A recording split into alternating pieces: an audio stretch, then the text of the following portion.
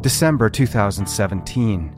Nadia Atwee's vehicle is discovered wedged into some bushes at a park near her home. Just want to tell her that I love her. Come back today. I would forget about what happened. But Nadia is never seen again. If I go back, I would react differently, but I didn't know. The Next Call, the case of Nadia Atwee. Available now on the CBC Listen app and everywhere you get your podcasts. This is a CBC podcast. When I read the article, literally I just kind of fell to the floor and just cried. It just broke my heart is all. Like I just felt like grief, disappointment, a little bit of anger, and really just mostly just shock. Like that what I thought was how things unfolded actually could not be true. Kimberly Taylor is talking about reading a CBC News article. It was a story that we actually brought you here on The Current, a story about adoptions from South Korea that weren't what they seemed. That story changed her life. CBC reporter Priscilla Ki-Swan-Wong brought us that original documentary, and she's back now with an update. This is an incredible story. Good morning. Good morning. Remind us, what's behind all these cases that you first told us about in the fall? Well, Matt, we had been interviewing dozens of Korean Canadian adoptees across the country for months. And to remind you, all of them arrived as toddlers with a set of adoption papers. And these legal documents labeled them as orphans, some abandoned on the street, and often without any record of their birth father or birth mother. And so many of these adoptees are now in their 40s, 50s, and 60s, and are in a place in their lives where they'd like to know a bit more about their lineage, their family origins in South Korea. And during that process of what's commonly known as a birth search, many of them are learning some pretty shocking truths. Some adoptees told us they discovered their birth parents were still alive and even searching for them. And so just to give you a sense of numbers, worldwide there are about 200,000 Korean adoptees. Of those, about 3,000 here in Canada, and many of them are uncovering that their documents may have been falsified, manipulated even by Korean authorities and adoption agencies. This was an explosive story, if I might say. What was the response that you had to this reporting? Yeah, so immediately after the story was released on TV, web, and of course here on radio, our email inboxes were inundated with responses. Many were from Korean Canadian adoptees and some adoptive parents. And somewhat surprising here, Matt, is that most of them told us they had absolutely no idea this was an issue, that there were potential falsification of orphan papers, and that everything they were led to believe for decades could potentially be a lie. Wow. And of all the emails we received, one story stood out, and that's the woman you heard in the introduction, Kim Taylor. Tell us about her. Who is she? Yeah, so to give you a backstory about Kim, she was adopted from South Korea at the age of 4 to family in British Columbia, and this was back in 1975.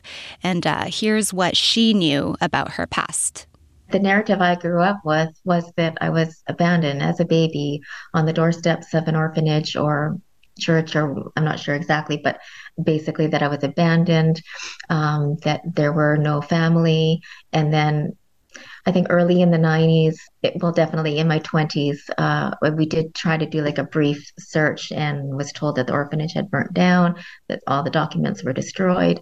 And it felt like it was kind of hopeless. So most of my life, I just basically, as these feelings would come up, I would just kind of push it down. It's like, it's no point in dwelling on it. It's not going to happen.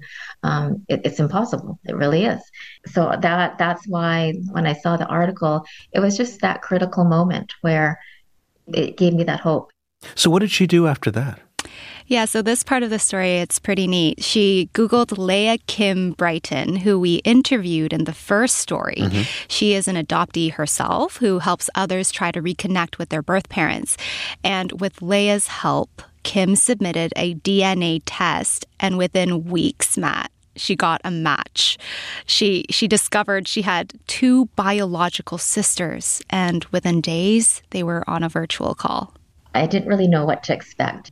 And then it came on, and their faces came on and we all just started crying. And I think the first words out of their mouth was, "Oh, my daddy," because they said that I looked just identical to my dad. They couldn't believe how much I resembled him, and it was really hard, but it was an incredible moment too. We just stared at each other probably for 10 minutes and cried. And then we started laughing, and then other members of the family poked their face into the screen and introduced themselves, and we chatted for like an hour, and we just cried and laughed and touched the screen with our hands, trying to touch this. And this was really just like a finding myself. Like it was incredible. And it was the best moment of my life, I have to say. The best moment of your life. I mean, the hair on your arm stands up when you hear her describe that. It's incredible. Yes, it definitely is. So after that, after the video call and they touch the screen, I mean, what happens then? Do they go and meet in person? Mm-hmm. So after that heartfelt video call, they all decided that they absolutely had to spend part of the holidays together. So they agreed to meet in New Jersey, where one of her sisters immigrated to. Here's Kim and her daughter on their way to the airport ahead of the reunion. Okay, Mom, we just got in the car. What are your feelings? Are you excited? I'm going to meet my whole family for the first time in 50 years, so I'm pretty excited. What are you most looking forward to? A hug. Oh. A hug. So there's this reunion. Mm-hmm. You can't even imagine what that kind of moment would have been like. Walk us through what happened. Well, Kim tells it just perfectly. And if you didn't shed a tear earlier, a little warning for you and our listeners, have some tissues ready. When we got off the plane, because I knew my sisters were going to pick me up, we came in very early, so it was pretty quiet. And we were the first ones kind of down. There weren't a lot of people. I was looking around trying to wait. And then they saw me and ran towards me, and we just cried.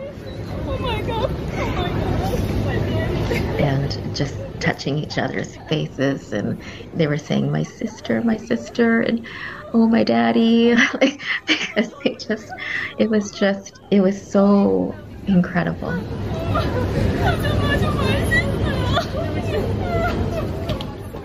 That's amazing.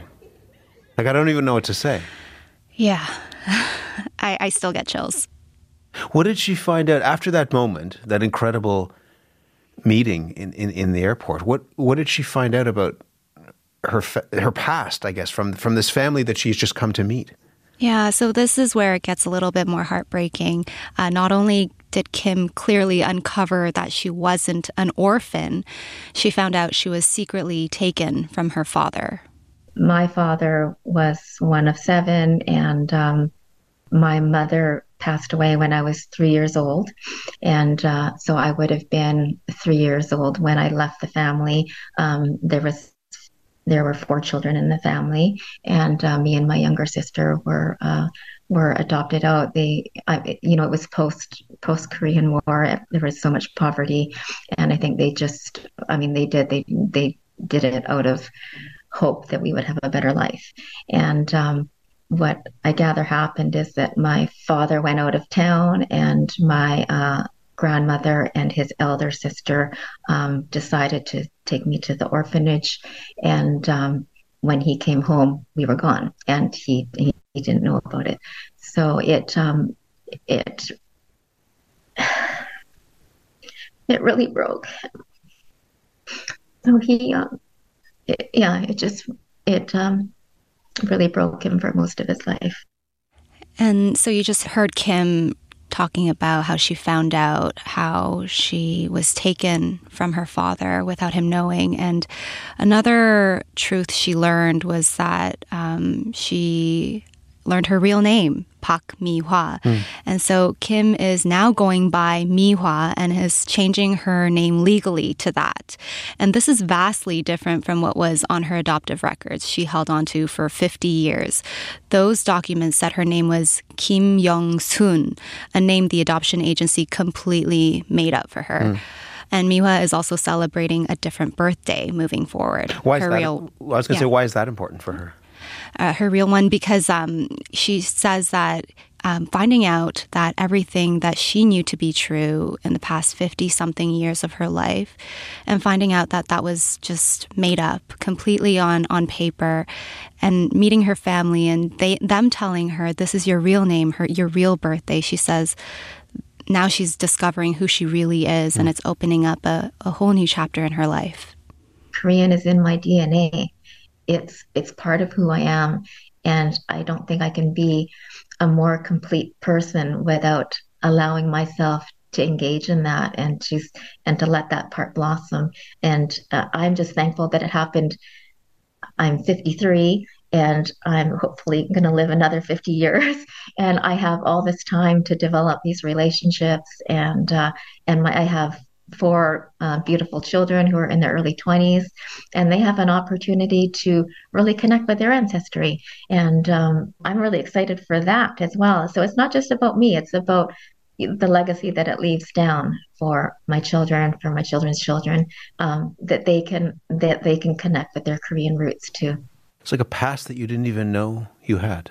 Yeah, exactly. What an incredible story. Thank you very much. You're very welcome, Matt. You can watch Mi-hwa Taylor's story tonight on The National and read more online at cbcnews.ca. For more CBC podcasts, go to cbc.ca/podcasts.